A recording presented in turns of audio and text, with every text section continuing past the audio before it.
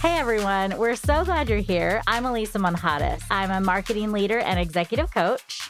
I'm Courtney Copeland, and I'm an accountability and wellness coach. And I'm Dr. Merari Simeon, an activator of talent, HR executive, author, and working mom. If you're anything like the successful multicultural women we interview on the What Rules podcast, you've learned that you can't do it alone. And we teach women like yourself to outsmart the game to get ahead in your career. We're really talking about those rules that we grew up with as women and the expectations that have been placed on us. Our mission is to change the face of leadership at What Rules podcast. As you listen to our talented guests, take note and take action. Go ahead, go and break those rules.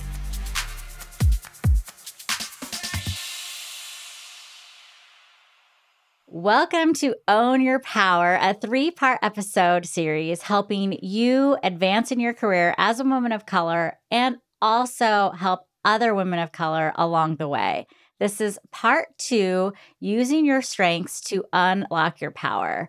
Dr. Merari, this is one of my all-time favorite subjects. I have been obsessed with strengths since I learned that I had them, and that was probably in college. I read this book that talked about the strengths revolution, and it said, imagine a society where everyone focused on what they were good at instead of what they were bad at.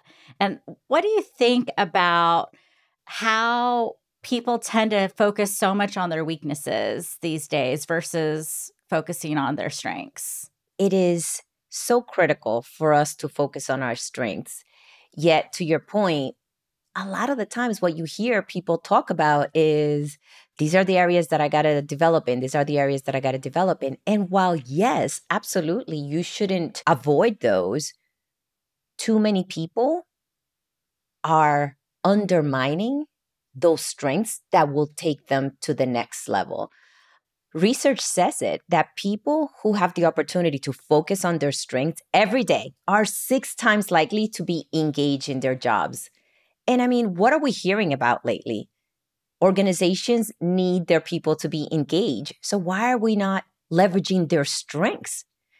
Research also tells us that people are more than 3 times as likely to report having an excellent quality of life. And hello, who doesn't want an excellent quality of life? Right? I mean, because if you think about it, if you're always working on something you're not good at, you're not going to like it. You're going to come home, you're going to complain about how unsatisfied you are. And then now you're bringing that energy to your friends, your family, everyone. Yes. And it's just like not fun. When I had first become VP of marketing at this tech company, part of my job was the finances, like our marketing budget. And I had never managed a budget before. And I had to answer all these questions and provide them to the CMO. First of all, I had major imposter syndrome because he was a sponsor. He plucked me out where I was, put me into this position. He saw the potential more than I did in myself. But one thing that I was clear on was my strengths. I knew that I had documentation of the things that I'm good at, and I had worked on them actively for years before I even had that position. And when it came to the financials, I decided I'm going to leverage my communication strength. I know how to tell a story. So if I can look at these finances and figure out what's the story here, why are we spending this here? If I didn't know the answer, I would go to the finance team and I would say, what's the story? And then they would explain it to me. And it got to the point where me and the accounting team, we had a Slack channel. We were on Slack till like 11 o'clock at night all the time because they were working all the time and I was working all the time. Not advocating that, but that was that phase in my life. And I would find errors in their work because I wanted to understand what they were communicating so deeply. And I would say, well, why does this say this? Didn't you tell me that it's supposed to say that? And it was such a great learning experience. It was a way for me to reframe something that I just had no knowledge or experience in, but I was able to leverage that strength and turn it into my superpower at the end. I love how you bring that to life because it made me think of one of my strengths, right? Something I really love to do is see the potential in others, invest in that talent, and honestly, watching others thrive. It's a strength of mine that I didn't realize it was a strength or connected it. It was something I loved to do, and it brought me joy.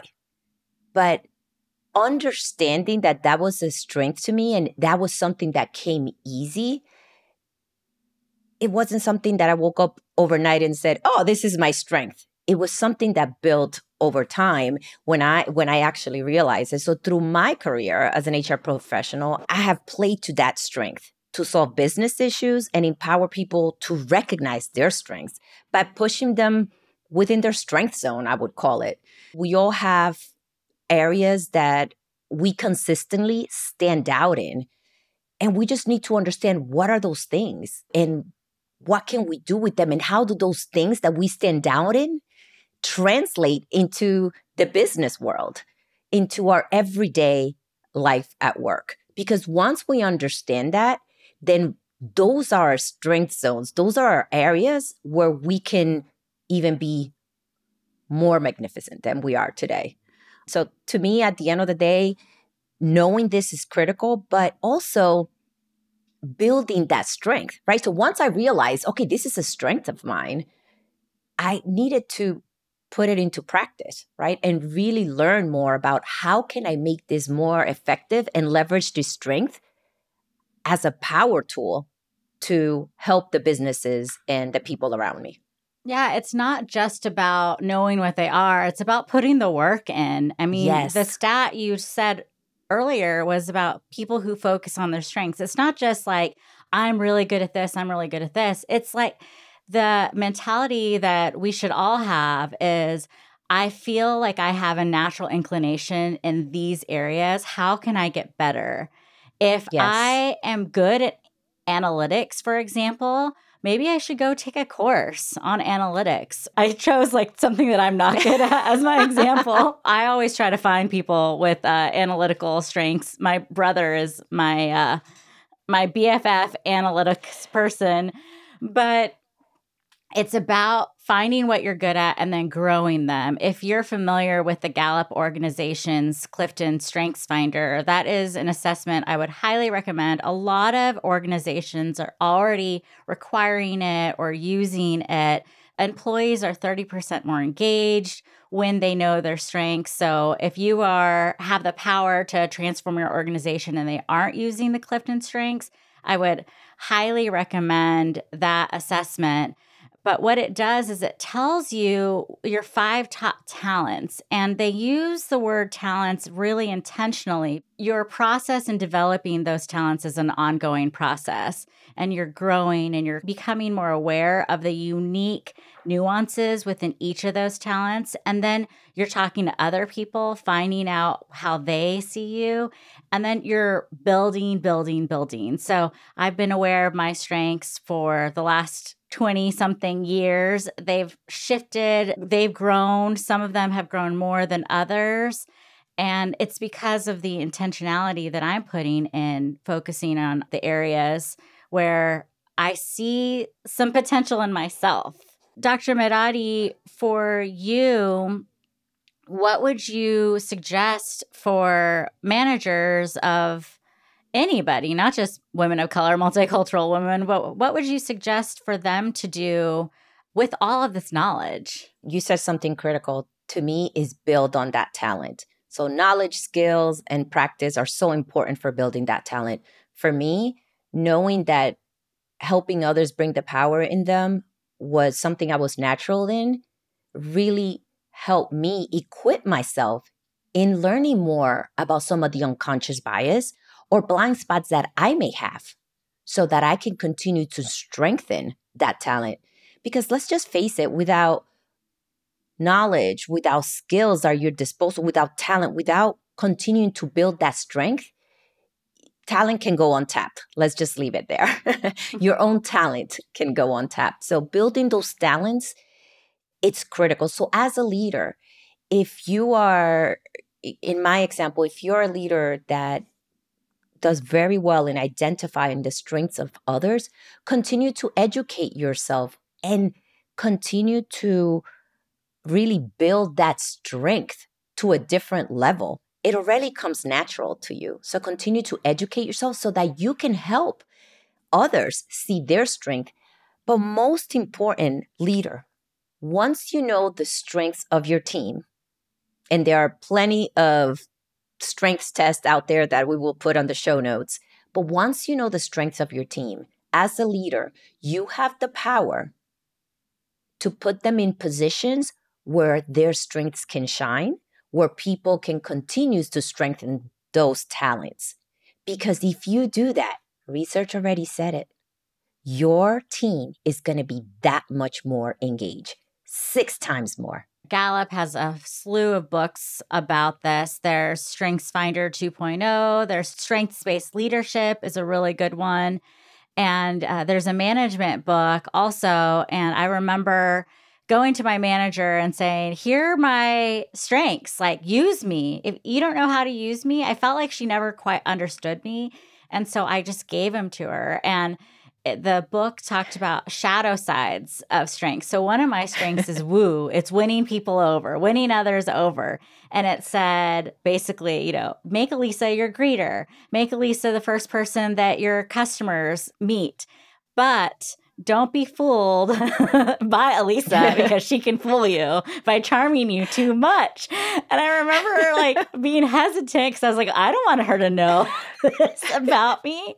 But, being aware of, how people can perceive you because of that. I mean, that's a negative implication to something that I am good at. But it's important for me to understand that people might think something about me. And so I need to learn. Part of honing your strengths and developing your talents is also learning how to use them and when to use them effectively. So if you are new to strengths, there's the Clifton Strengths Finder assessment. There's a free assessment called High Five Strengths. And I would suggest that as soon as you get your strengths, if you've never done this or if you have them, go find them. Usually when I ask people, what are your strengths? And they've taken an assessment, they have to go dig through all their old emails. So go find them. Take the top 3 or 3 that you're really proud of and ask people in your life, find someone at work, maybe find a best friend or a spouse, and find someone that's new in your life. So someone that doesn't know you as well, and then a couple of people who know you really well. Bring them that list of strengths with their descriptions and ask them to think of examples of how they've seen you use those strengths, because they're going to see something that you can't. And when you're able to leverage your community and involve them in who you are, other people can have so much impact in helping you not only uncover the blind spots of your weaknesses, but also the blind spots of your strengths. Medati, yes. You're good at developing others. Maybe there are other pieces of developing others that you don't even really know about. Maybe it's going to take someone else showing you examples of when they saw that in your life. And that's going to open up your own personal capabilities even more so. It's very powerful. Access your community. Absolutely. And you just brought up a great example. That happened to me when talking to somebody else about my strength. They're like, oh, you should absolutely be a speaker. And I was like, absolutely not. That is not a strength of mine. They're like, you bring others along, you empower others, and I didn't until the last 5 years that somebody saw that strength in me and they're like, give it a chance. Just give it a chance. And I did. And look at me now, right? Oh my gosh. I have the chills because you're such a dynamic speaker. Thank God for that person who told you. And I remember she's like, you could be a national speaker. And she's like, don't stop there, an international speaker. And I'm like, what? I was afraid to just come in front of a group. So it's so important what you just said, because I am an exact example of someone that saw a strength in me while I was trying to help them.